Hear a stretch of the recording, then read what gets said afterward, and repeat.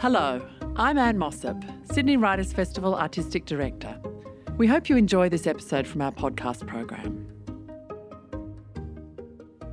Welcome, everyone, and thank you so much for being here. It's so lovely to see such a lovely audience with so many poets, friends, poetry readers, wonderful readers.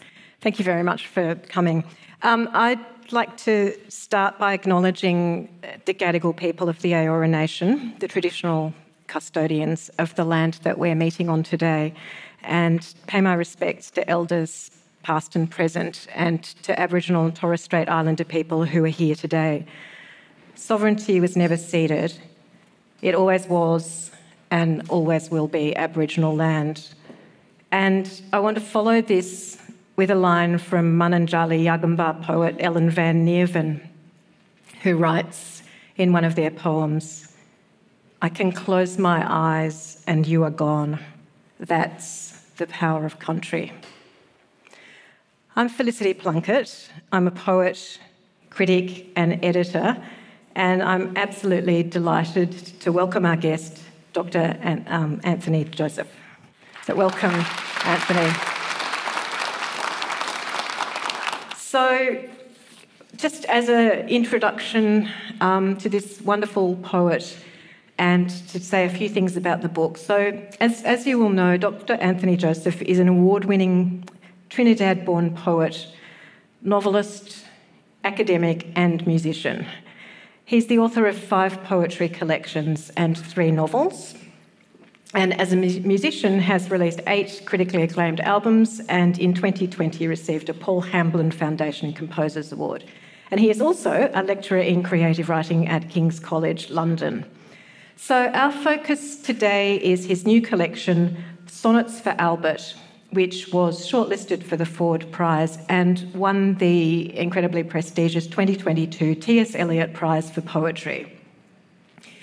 This is a book composed mostly in sonnets, and it's a book about Anthony's father, one that Anthony, as you say in an interview, aims to unravel his mystery, to map his charisma, but mainly to collect the finite memories I had of him, to hold him in a place where I could begin to understand who he was and who I am because of him and his absence. So I thought I'd just start by characterising the book a little more and starting with some of the questions that we'll come into, and then we'll discuss those and hear some poems too. And for me, it seems interesting and important to think about this beautiful marriage in this collection of form and craft. So I'm going to open with a kind of overarching question, and it's kind of such a big question that it's impossible to answer. But I think this is a book that's characterised by really beautiful alignment of form and concept. There's this sense in the poems of an absolute attunement to these elements so that it feels so tender in its witnessing, so achy and truthful in its portrait of loss and absence. And I feel, we were just discussing this in the green room too, I feel there's this sort of sense that the very personal grain of this work is so present, but in a funny kind of way not foregrounded, so that the work is incredibly generous, porous and open. And I've been sharing these poems too with poets that I work with and students that I work with, and I find we all have this same experience of feeling a real sense of connection with this work.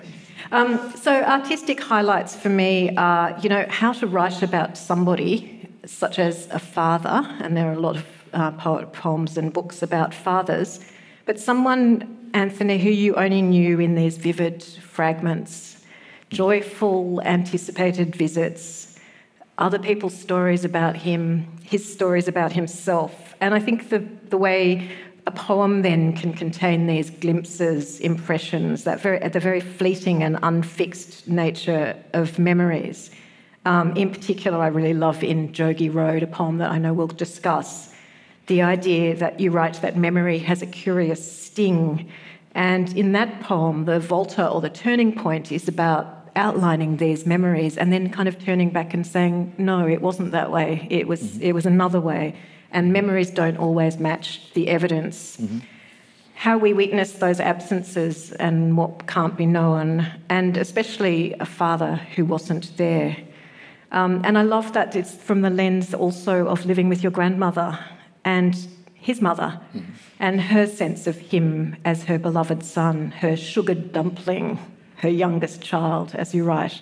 So there's a sense of there's two generations waiting for him with love, but his unsettled life, the loss of a parent as part of this larger set of losses around Caribbean lives, the imprint of your move from Trinidad to the UK, the loss and gain of migration, the poetics of assemblage, the jaggedness of fragments. So this is all in sonnets. That's just to give you a brief, for the people who haven't yet read the book, a brief kind of sense of what the book is about. And I'd love to bring this all, to draw all of that into a first question and to ask whether you would read us a poem and to tell us a little about the process of making sonnets for Albert. Yeah. Hello. Hi. I'm going to start actually by just reading. I'll read a couple poems. The good thing about sonnets is that they're short, so they don't take a long time to read. In these two poems, you kind of see how the collection started. I started writing these poems in very strict form. I was following all the rules of the sonnet, and then they changed. We can talk about how it changed after, but it changed into something that is a little bit different. But you can see remnants of the original form. I was trying to write a crown of sonnets in which the last line of every poem becomes the first line of the next. So you can hear it in these two poems. So the first poem is called Shame 2, and it is about visiting my father, probably the last time I saw him alive, visiting him in Trinidad in August 2017. And there was something really curious about that visit in that I felt that my father was ashamed that he was dying. And it was an emotion that was quite powerful and one that I hadn't encountered before, but it made complete sense. Shame 2. I was recording in St. Anne's and had one day free, so I told my father I'd be back in December. And he said, December? No, I want to see my son, Tony. We're in August. Everything is symbolic in literature. The dust at dry noon in Sambuco, the small birds within the emptiness of the cricket field, heat burning water into sound, tall jungle. My father appeared through curtains, thin with eyes that now saw past the limits of ours. The impish swirl of his laughter was gone. In the photographs I took that afternoon, he seemed to be leaning away, leaning as if from life, from love, in shame. And there's actually a photograph that I took on that day, which is in the book. You can have a look at it after, which you can see the leaning away. That's the power of putting photographs in a poetry book. This is Jogi Road. Jogi Road is a poem about my mother and my father. It's the only memory I have of them together. They broke up when they were really young, early in their relationship. They didn't last. It lasted probably about a couple of years. So this is the only memory I have of them physically together, and it's a violent memory, but it's the only one I have. The poem is also about the fallibility of memory, the fact that you can think that something happened in a particular way in a particular place, and then years later realize that it wasn't, or still be unsure years later. Jogi Road. From life, from love in shame. The red sawmill on Jogi Road with cedar grain in its fibrous air, red. The old train track and the bridge where my mother's rage was bruising the dark. Her fingernails ripped at my father's shirt, his face. This is blood. The way he looks away, then down with open palms as if in resignation. But memory has a curious sting. The red sawmill was not on Jogi Road, but on Silver Mill. And in the savannah, there were 5 salmon trees which cried when cut, not 6. My father held me over his shoulder that night. No, I was looking up from the road. So, yeah. So beautiful to have the experiences, I know some of us have, of reading these poems to ourselves, maybe reading them aloud, and then to hear you reading them. So thank you very much for that. So sonnets, you said that you sort of started with that intention of working within the sonnet form. But, it's interesting because I think when we think about form in poetry, the sonnet is one of the forms that people can name and that people might have familiarity with, might have studied at school and so on. But it has a lot of rules to it, and I think it is very much associated with the kind of English literary canon. Yeah. So it struck me when I was thinking about sonnets in this book, first of all, how hard it is for a poet to work within form and to create all of the things that we just heard, that the rhythm of it, the naturalness of it, the way that it suits that poem and those images perfectly. But also there's a sense of the rules there. So it feels to me as though the sonnet or the form is an inheritance, formally in the same way that family experience is an inheritance in terms of subject matter. Okay. I'm just interested in, the many different kinds of sonnets in the book and how you arrived at those. Well, the sonnet is an interesting form. It's probably the only poetic form that has except the haiku. The haiku is similar. The sonnet has become more than just a poem. Over the years, it's taken on this sort of presence and a resonance in people's lives. And it's become more than just a poem. So people recognize the feeling of a sonnet in different things, in things beyond poetry. You can detect the feeling of a sonnet in music. If you look at the structure of a pop song, we have the verse, the intro, the verse, the chorus, the middle 8, which is kind of a volta. Yeah. And then the chorus at the end. So you see it a lot in, even the way the body is built, the physical body. If you stretch your hands up, the volta is at your waist, and we notice it a lot in art and photography. So people talk of the sonnet as being more, when you say it's a sonnet, it means that it's more, it's a feeling, it's a thing. And that thing is essentially a discourse, is the way that we engage with an argument, and the way we say, okay, this is what I think, here's my evidence, but actually, maybe I'm thinking about this in the wrong way, or maybe and that is human. That sort of rhetoric is a very human way of processing things. So that's why I think the sonnet becomes more of an inheritance. It's not just a poetic form. It's a very human way of thinking about the world and thinking about interaction with people. I don't know if that answers your question. Kind of. I'm just going to be rambling on, but yeah. So the sonnet has become more than just a poem. And for Caribbean poets or Black poets, we are writing within a tradition and having respect for the form, but also finding a way to articulate our own experiences and our own voices within a form, And that is a revolutionary work. It's the work of revolution, literary revolution. But also, I started writing the book in strict form because in order to break the rules, you need to know what the rules are. So I kind of had to write in the strict form. But eventually, the voice in the poems and my father's voice and his spirit said, you can't put me in this box. This is not natural. And it kind of broke me out of the form. There's a poet from Barbados called Kemal Braithwaite who's written a book about language in the Caribbean. And he says that the hurricane does not roar in pentameter, Yeah. So as Caribbean people, we have to find a more natural way of writing. But the sonnet allows you to do that. It allows you to break the rules. Yeah, I feel as though the sonnet's always had that subversive kind of vibe to it because it's an import from Italy. Yes. And right from the start, the sonnets, we think of Shakespeare's sonnets or something. Right from the start, even Shakespeare in sonnet 130 or something, it's like, well, my mistress's eyes are nothing like the sun. There's always that kind of slightly contentious feeling to it. And I Yes. love that the Volta allows you to establish something and then say, as you say, no, I'm not certain about this, or here are the memories, but memory is fallible, so it actually isn't like that. And I love that. It's much more open to be uncertain. Yeah, it's an interesting history. You know, the sonnet, yes, it is Italian in root, you know, like 14th century, 13th century, actually 14th century.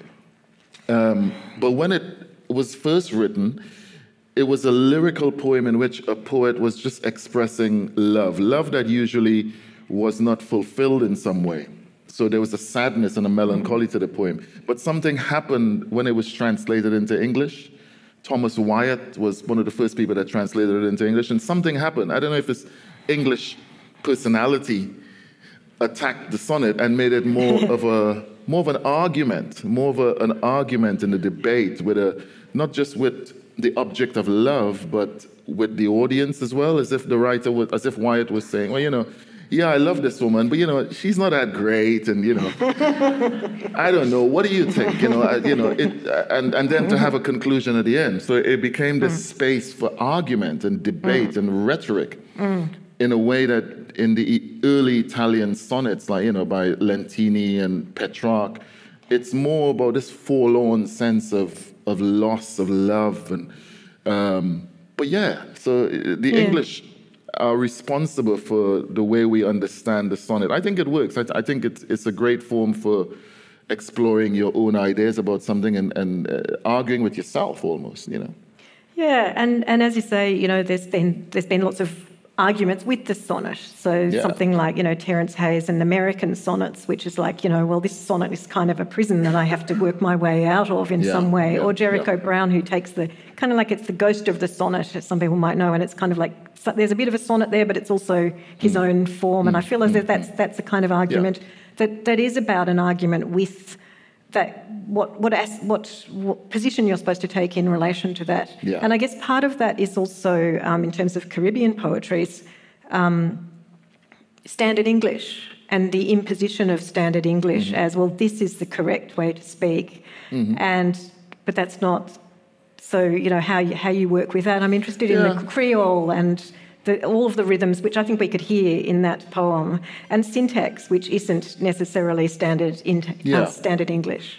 Well, luckily, I mean, as a Caribbean poet, as a Trinidadian poet, I have access to not just standard English. I mean, standard English is great, but I have access to Creole. I have access to a Trinidadian rhythm, a Trinidadian way of speaking.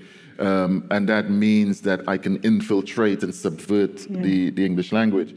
But at the same time, Derek Walcott, who's a St. Lucian poet, some people might have heard of Derek Walcott, he's got this really amazing quote where, he's been asked the same thing, how do you, as a Caribbean poet, approach standard English? Why do you choose to write in standard English, And he said that the English language doesn't belong to anybody, it belongs to the imagination, And that he, as a Caribbean poet, doesn't feel any sort of inhibition to try to write as well as the greatest of English poets, And I'm like that as well. I think that, yes, I'm a Caribbean poet, but the language is I'm entitled to use whatever language I wish, Yeah, and it's the bringing together of all of that. What are the best elements of this for your work?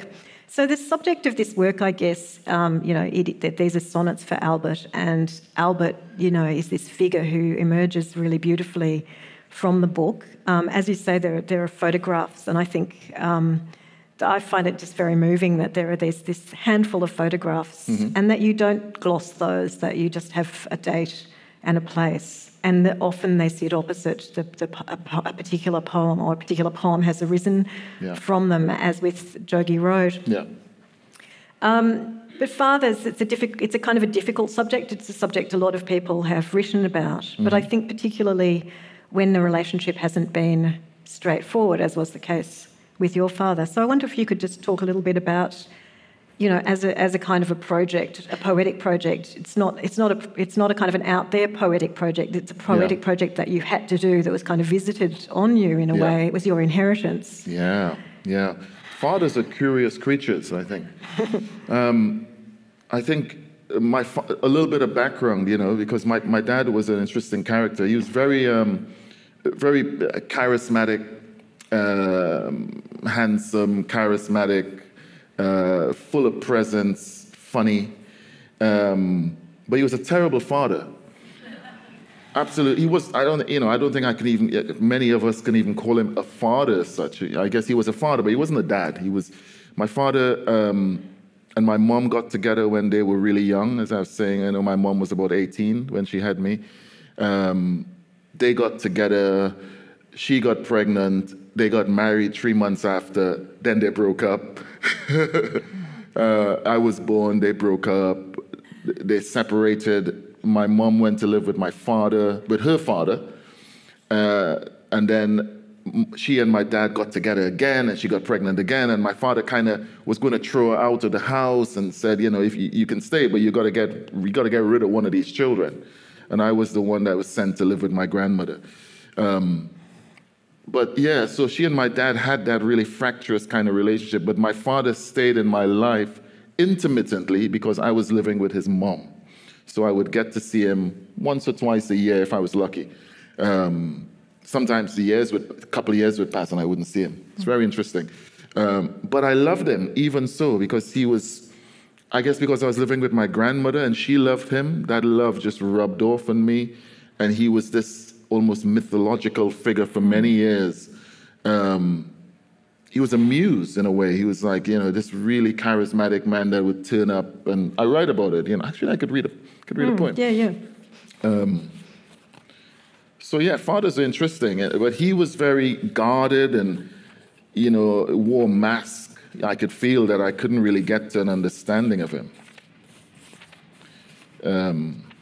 So this is a poem about him visiting. Light. Light. Fill the air around these houses. May my grandmother continue to water her roses and touch the aloe fronds in her forever time. Light. As you lit the morning, my father arrived unexpectedly in his new Hillman Hunter, and Mammy ran into the yard to embrace him.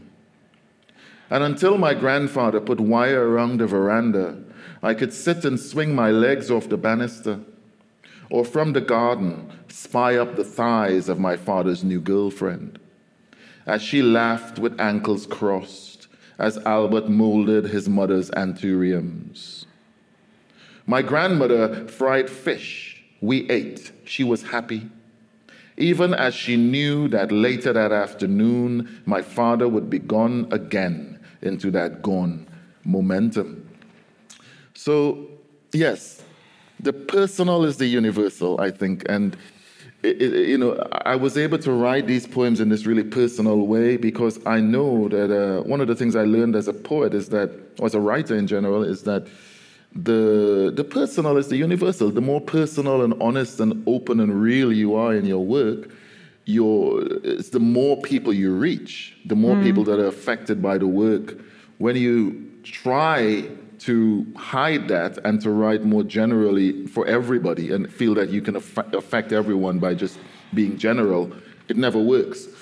In order to really affect the reader, you have to give up your secrets. The things that you want to hide, the things you're ashamed to say, like the fact that my father was ashamed of dying, stuff like that is the thing that makes great literature, the things you want to hide. So, yeah. So, I just feel as though I want to say at this point, thank you for that, because I think it's hard won. And I think there's an incredible generosity in that because it means presenting yourself in the poem and first of all, presenting yourself in the poem with all of that uncertainty and with the whole range of feelings. And I think it is there is something in us as poets that it would be easier to be able to talk about the father out there and what he did wrong and so on. But to actually have that dynamic of that relationship, I think, is extraordinarily generous. And I think it's really fascinating, that paradox that in giving so much of the details of your own experience, it does have this incredible, it opens it to people to find their own experience there, even though, so certainly for me as a reader, there's a lot that is very unknown to me in terms of the details of that, but emotionally it feels very true. So I think that's what I look for when I'm reading, and I really appreciate it when I find it. The other thing that strikes me is that a very loaded kind of word, and that's the word forgiveness. Mm-hmm. And you mentioned the different experiences that you and your brother had, and then there are your father's other children who you didn't really know so well. But with you and your brother, you had these very different experiences, which resulted, as you describe, in there's very different kind of reckonings with that. And I find it really, it's very poignant for me that you kind of took on the lens, or, as you say, that love of your grandmother rubbed off. Mm-hmm. That's her cherished child. So there's a particular vantage point that's very different from a child and what a child needs. I suppose as a mother, at a certain point, you expect your children to become more independent and to go off and then to come back for these special visits, but that's not what the child kind of needs or expects, perhaps. Yeah. So forgiveness, and then how that's very different for your brother, who there are moments in the poems where he will put that aside, but has wrestled with that quite differently. Yeah. Well, my brother grew up with my mom. I mean, my dad, after having me and then my brother a year and a half after, they split up, and my dad went on to have probably about 12 more kids with different women. My dad was I told you, he was not a great father. So he had a lot of children, and he was not a real father to any of them. Never really lived with them and took care of them. Maybe he was maybe there was something sort of mentally or psychologically preventing him from commitment and settling down. So he wasn't able to do that. So he had a lot of children. My mom had a few of her own. My mom had 6 children. But my brother grew up with my mother, and my mom wasn't a big fan of my dad. So my brother inherited a particular contempt in his life for my father, which, as he grew into a man himself, decided that he needed to address, and he needed to confront, and he needed to speak to my father and make peace with him. But at that time, my father rejected him. My father rejected him, didn't want to get into any sort of discussion with him about it, and would be very inconsistent in his life, But sadly, or ironically, my brother was the person that went to him when he was dying and spent the last hours with him. And, So generosity again, and the generosity with which you depict your brother's reaching out. Yeah. That it's a gesture, it's kind of comes through the book, and I think it kind of takes us to the idea of music and poetry, because that to me is one of the motifs. It's just one of those sort of quiet motifs in the book is your brother's trying to, that ambivalence, but those gestures where and your father leaning away is also a gesture, but also your brother reaching out. And I feel like you occupy this interesting ground in between, which just must take so much strength to hold those different positions. But it takes us to poetry as well as being a poet, and I think we can hear this when you're reading the poems. You're a musician. I highly recommend listening to Anthony's music. And I don't think it's not sort of as though that's a huge shock for a poet, because I think for me poetry is closer to music in some ways than prose. But you work with jazz and the improvisational forms, and it feels to me as though, thinking about what we were just talking about the different family members, it's a little bit like playing jazz where, someone has a solo, and it's the work of everyone around that is to scaffold that, but also to be very responsive to that. And then there'll be another solo. And in a way, the book is a little bit like that, because there are portraits of different experiences, your father's experience with the 9/11, for example, in New York or something. It just there's this little solo, and then there's a backdrop to that. But so working with improvisational music, jazz, the way certain motifs return as an echo, or they're considered in different ways by the different instruments and the different musicians and so on. Could you talk a little bit about working between the two forms and perhaps what they have in common for you? Well, I mean, I came to music. I came to poetry through music. My love for writing verse or whatever came from a love of trying to write song lyrics, trying to write songs. When I was like 11 years old, I decided I was going to write pop songs, and that became a practice, an obsession, and it became poetry. So for me, it's all the verse and poetry. You're right. The poetry is a musical form. Poetry is music. I mean, the sonnet itself. Sonnet comes from the Italian word sonetto, which means little song. So poetry is really closely tied to music. We speak about lyrics in both genres. We speak about rhythm, meter. It's very similar, very close. So yeah, there's never really a question about it for me. The poem has to be melodic. It has to swing. It has to feel musical. It has to resolve at the end on a note that makes sense. I'm sure people that write poetry would know that last word of a poem has to be absolutely right. And if it's not, you know it straight away that it's not right. It just doesn't feel right. And it's because it's a musical motif. It's a note that you're looking for. It's a sound. And sometimes you know the sound and you have to find the word after. You have to I know what the sound I want here, but what's the word? And you go through a list of words in your mind that sound like that, and then you say, that's the word. And it's a sound thing. So, yeah, poetry is very close to music for me. I've never separated the two. Even prose. My prose is musical, Yes.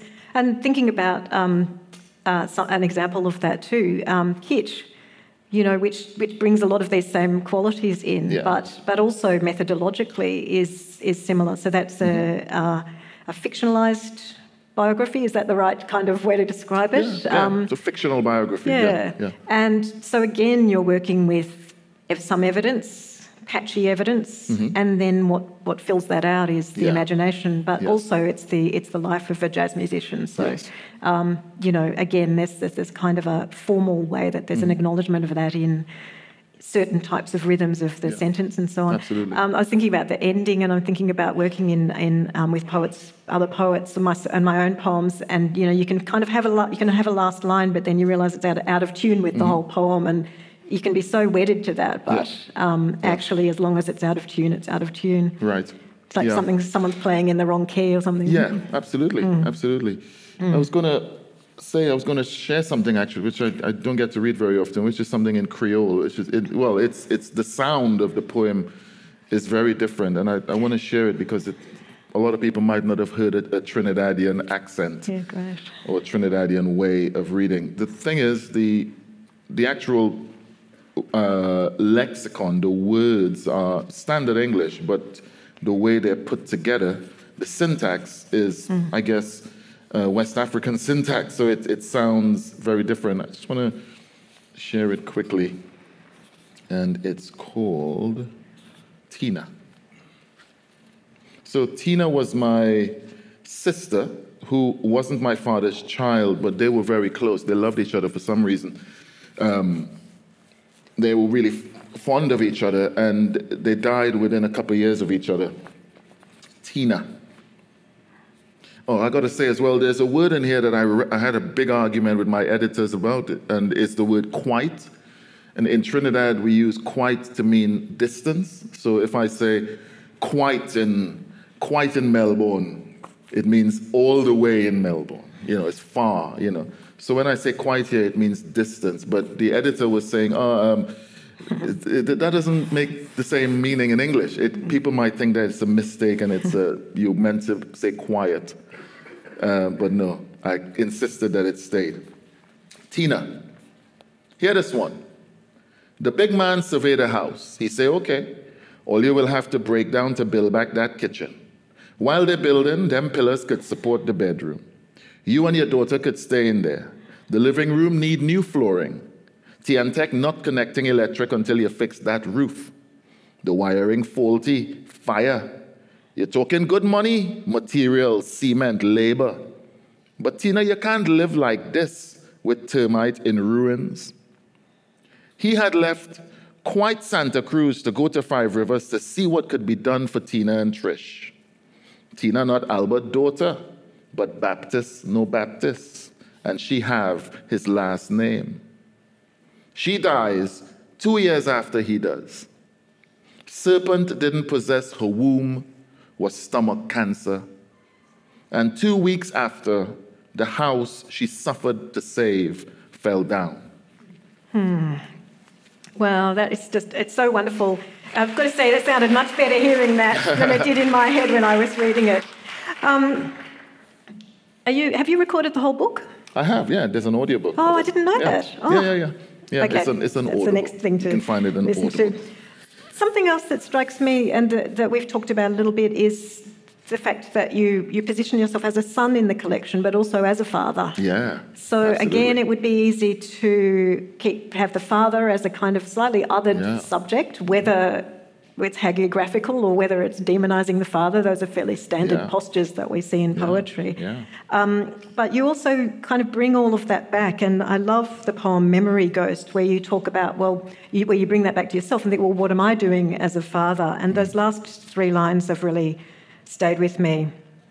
I hope that there is time still to shape the ghost that will enter their memory. Mm-hmm. And to me, again, I've talked about this sort of series of very generous, compassionate gestures throughout the collection, and the incredible kind of emotional work of that. Yeah. And one of those is turning the gaze back on yourself as a father. Yeah. Could you talk about a little bit about that? Writing this as a father about a father. Oh yeah, absolutely. The book is also about mortality. It's also about my father's mortality, my own mortality, everyone's mortality. The fact that, as I say in one of the poems, I was having a conversation with my aunt at her 70th birthday party, and my father died recently. And she said, you have to forgive your father. Your father was on his own loop, and he did what he could do, and he was on a cycle, and I'm on a cycle, and you are also on a particular circle. And that kind of put things in perspective. So in a few of the poems, I'm kind of resonating with that idea that this is a circle and it's a cycle, and my father is gone and I'm a father now, and I also have to shape the memory of who I am to my children, and hopefully be a better father than my father was to them, which I am. Obvious. I only have 2 kids. I don't have 12 kids with different moms and running about. So already I am way much of a better father than he was,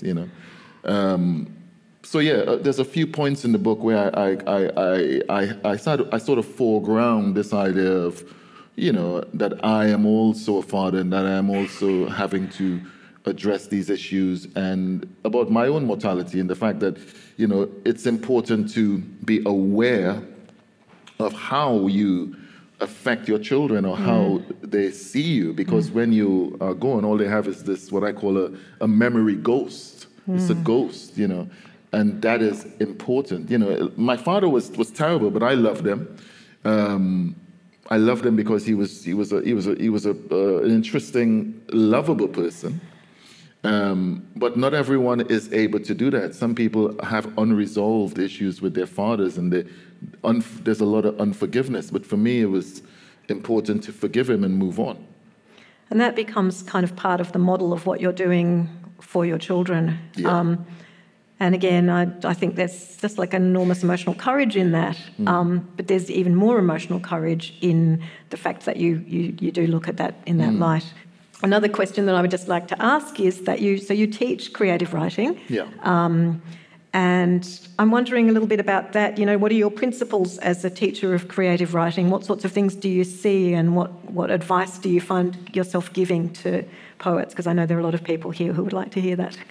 Yeah, I mean, I've been teaching for a long time now, that the sort of basic principle that I use to teach creative writing is comes from, I think there's a quote from probably Michelangelo or somebody like that, a great classical sculptor, who, when asked how they managed to carve these beautiful sculptures from these stone, says that the statue was already in there. All I had to do was shave away all the stuff that was around it to reveal it.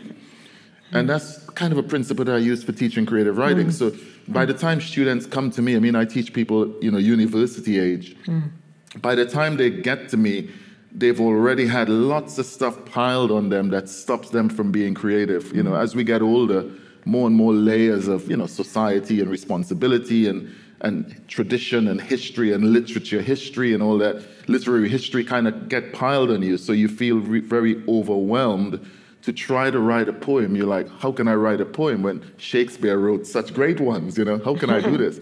And my job is to, as I see it, is to take these away from them, to take all these layers of resistance and leave them really bare and naked, and force them to write in that vulnerable position, and then to be surprised at how great it is. And then they go, oh, right, so I could write about that time I got my heart broken and I drank 6 bottles of wine and ate 6 pots of pot noodle and lay on the floor for 12 hours. And I'm like, yeah, that's what you need to write about. Not, I was so heartbroken I felt sad. It's not great. Tell me what you ate, what you drank, And then they do that and they're like, oh, wow. Because by the time you write it and share it, there's a weight that's lifted off. It's no longer yours. So, yeah, it's getting people to that point of being able to be vulnerable. In poetry especially, fiction is a different thing. Fiction is there's more involved in terms of there's particular tropes and particular conventions that you do need to know and you do need to follow in order to write effectively. But poetry, especially at the beginning for students at that age, is really about peeling layers away. And it's almost when you say that, I'm almost thinking of that block of marble. It's also the poet, so we start off and we have the blocks of marble, and in fact there's a poet in there. But the marbling or the kind of, they're kind of encrusted in all of that. So it's a lot of it is quite subtle. Psychological is probably not the right word, but it is actually just, and it's also holding space for, yes, that's your particular experience. And I think you offer a really wonderful example of that. I think this might be a good time to go to audience questions. Maybe this first person in the middle here. You mentioned a little bit about your relationship with fatherhood, and I guess my question is, if your own children became artists in some form, how would you like them to remember you and their kind of artwork? And maybe is there a particular medium that you'd like them to gravitate towards? Oh gosh, I mean, I try not to get involved or I try not to impose anything on the kids. My oldest daughter, because of my work in music, became at one point she wanted to be a musician, but now she works for a record label and she does really well, and she's really happy in that post. So she's gravitated towards a music thing. My youngest daughter likes to write, so she's, that's one of her main things. She loves to write and write and write. But I never get involved in it. I never get involved and try to push her in any direction. I let them evolve in their own way.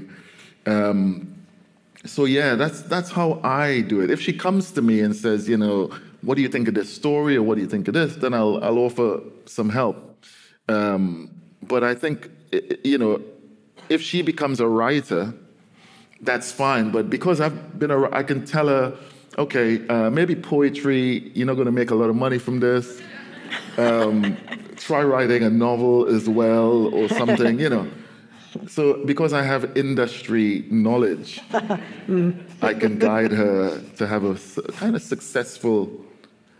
economically successful career, hopefully. So another question in the first row here. How important is it that you create a kind of like symbolic architecture where the form, concept and content are kind of married together? Is that something that you're really cognizant of, or does it kind of just develop naturally? Yeah, that's a good question. The actual answer, the secret is that form forces you, the sonnet form, because it's rigid. It's supposedly rigid. I mean, I break a lot of rules in the form, but writing in a form like that forces you to think about everything you have to say and to make sure that every word is valid and every idea earns its place. So in a way, if you have all these feelings and all these emotions about a particular moment or a particular memory of someone, if I say to you, okay, I'm giving you 5 words to write this down, those 5 words are going to be really potent and you're going to end up, if you do it properly, with a really strong short poem. So in the same as writing a sonnet, you have 14 lines, you have a volta at some point. it forces you to contain and to edit your emotions into a shape that makes sort of wholesome sense. Because the sonnet is a very natural, mathematically sound form. You know, it's related to pi. It's related to the 70-30 division that we notice in the world, that we notice in photographs, that we notice in nature. And there's a wholeness to it. And it forces you to put your emotions into that context. And that's why it's so resonant with a lot of people. It feels natural. And also the iambic pentameter, you know, ti-dum, ti-dum, ti-dum, ti-dum, ti-dum. It's a heartbeat. And people read it and feel, oh, why am I so affected? It's because it's affecting you physiologically as well as, you know, intellectually. You know, these are the mysteries of poetry is magic. It's alchemy. Yeah. It was magic to hear the heartbeat when you were reading it, because I think there's another way that sometimes people working with form who sort of go, okay, I've got to go, and it just feels like, I don't want to work in that because it's too constrained, but actually you can hear it as the heartbeat. You can hear it as a rhythm that comes from the body rather than the head. Yeah, I mean, I don't pay too much attention to iambic pentameter. But because I've read a lot of sonnets and write a lot, it's natural. It's part of the architecture of the poem. Yeah, there was a masterclass just in hearing that. Masterclass in meter. I especially loved what you were saying about the hurricane, and wondered if you are leaning, I guess, like into body and into place and into landscape, how much is it sort of like consciously being decided that you are like breaking form in that way, and how much is it kind of just like naturally leaning in? It's natural. It's just natural. You know, form is, you know, as Allen Ginsberg says, form is what happens. You know, you do your thing and then the form happens. Which kind of unfair because, you know, I knew I was writing sonnets and I knew I wanted to write a particular length of poem and sonnets. But in terms of how they are approached, I just did it. The poems come in the order that they occurred to me, you know. Yeah. There's no real sort of preconceived, you know, idea of how I should write it. You write it and you leave it, and then you edit it. After a while, you come back to it and edit it, and hopefully the original resonance of the poem is still there. That's how it works for me, at least. What do you think your father would have thought of the book? Or was he still alive, and did you show him anything, or did he see anything? Actually, I'll finish. When I get to finish, I'll read a poem about that. My dad wasn't really interested in the work. He was more interested in the idea of me as a writer and the idea that I was this writer that was living in the UK and that was teaching and, you know, blah, blah, blah. He was proud of that, but he didn't really read the work. He was, you know, He was of that generation where, poetry, great, you know. He didn't really care about the work as such. But the idea of being a writer and a poet, that was fascinating to him. Yeah. He would have, anyway, I'll read it later for you. I'll read the poem. Have you wrestled with haiku at all? Yeah, I've written a few haikus. It's not my go-to form, but, you know, I've written a few. You know, I teach it, and I love it as a form. But my feelings, my sort of poems so far in my life has demanded a little bit more space than the haiku gives me. But as an exercise for people that are trying to write and really capture images or ideas, it's a perfect form for that. Yeah, it's an amazing form. It's very similar to the sonnet in that there's a turn, there's the keregi, the cutting word is the volta, you know. What are your thoughts on the fine line between writing to heal, writing to comprehend, and writing to publish? Are they one of the same? No, I don't think they are. I don't think writing is therapy. I don't see writing as therapy. I think therapy, you know, while there is maybe a benefit in writing, you know, if you've gone through some sort of trauma, writing it all down might be helpful, but that's for you. That's a personal thing that you do for yourself. It's not really something that you share with people. So it might be, as a process, good for your own healing to write it down. Poetry or publishing poetry is something that you're doing for other people. I've written this book, but it's not really for me.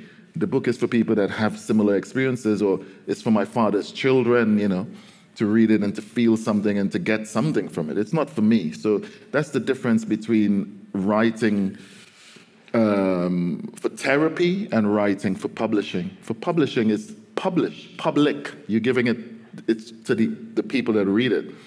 Therapy is you. So there's a different process.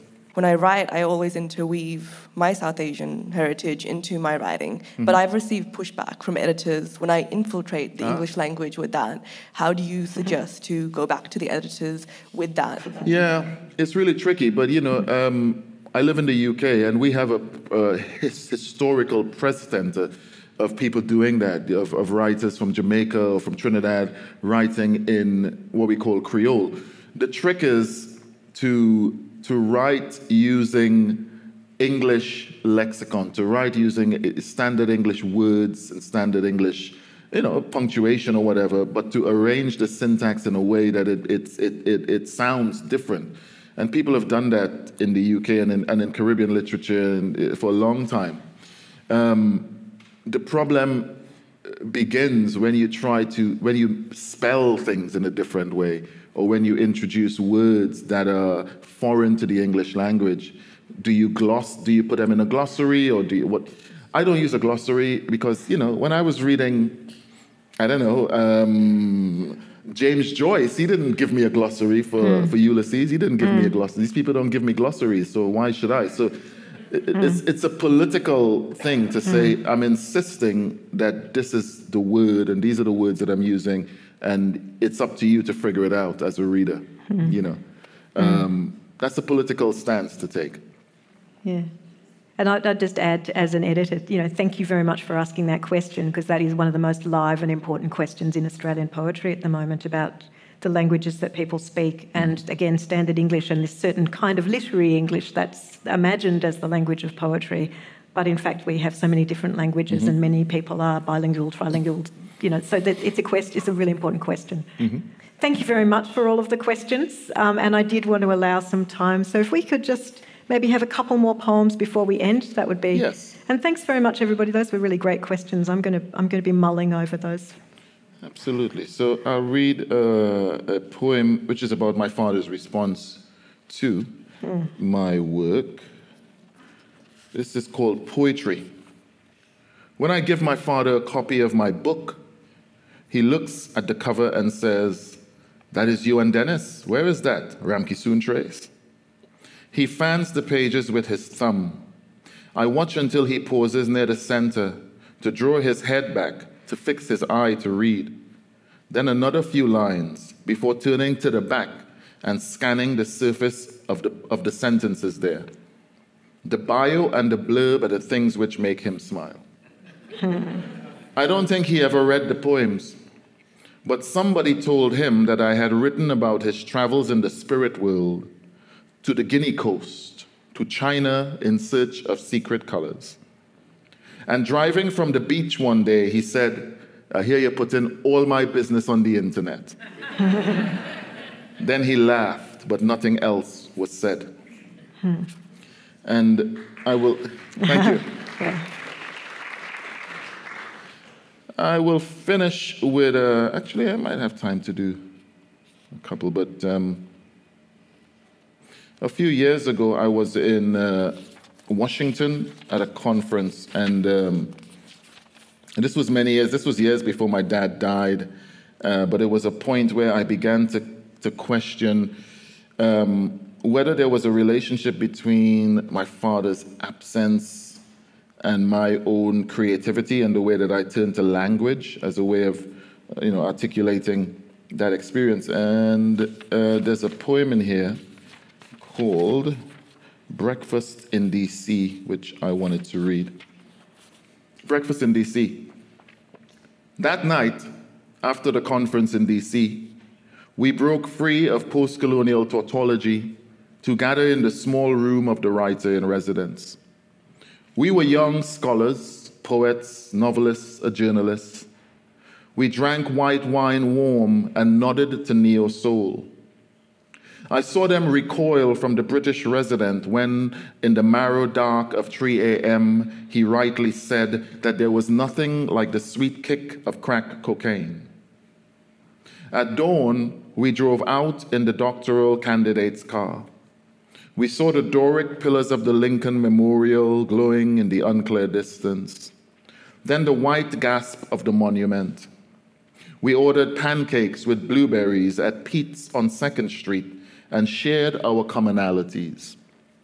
And what we shared, besides our blackness, was that in our childhoods, our fathers had all been absent. And I will finish with a poem called The Tumuli in Santa Cruz, which is about my father's funeral.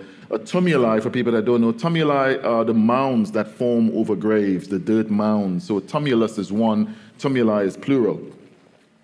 The tumuli in Santa Cruz. Fire for you, and the mothers of the church lit candles upon your breastbone. Fire was lit even in the hole to purify the earth to receive you. They poured flame from brass goblets of croton and pink ixora and swung a chant to kill death. O death, draw out your sword. Your body lay in the sweet brown. The red church on the hill grew nervous in the noon. The long hearse purred in the sloping yard. Perfume sang from the bosoms of aunts and far cousins. Look out over mountains. Look out where rayo trees are planted on tumuli of bones, like ladders for spirits to cross into heaven. Oh, fold me in and fly me around the valley. We shall all be rooted in this well of ours eventually.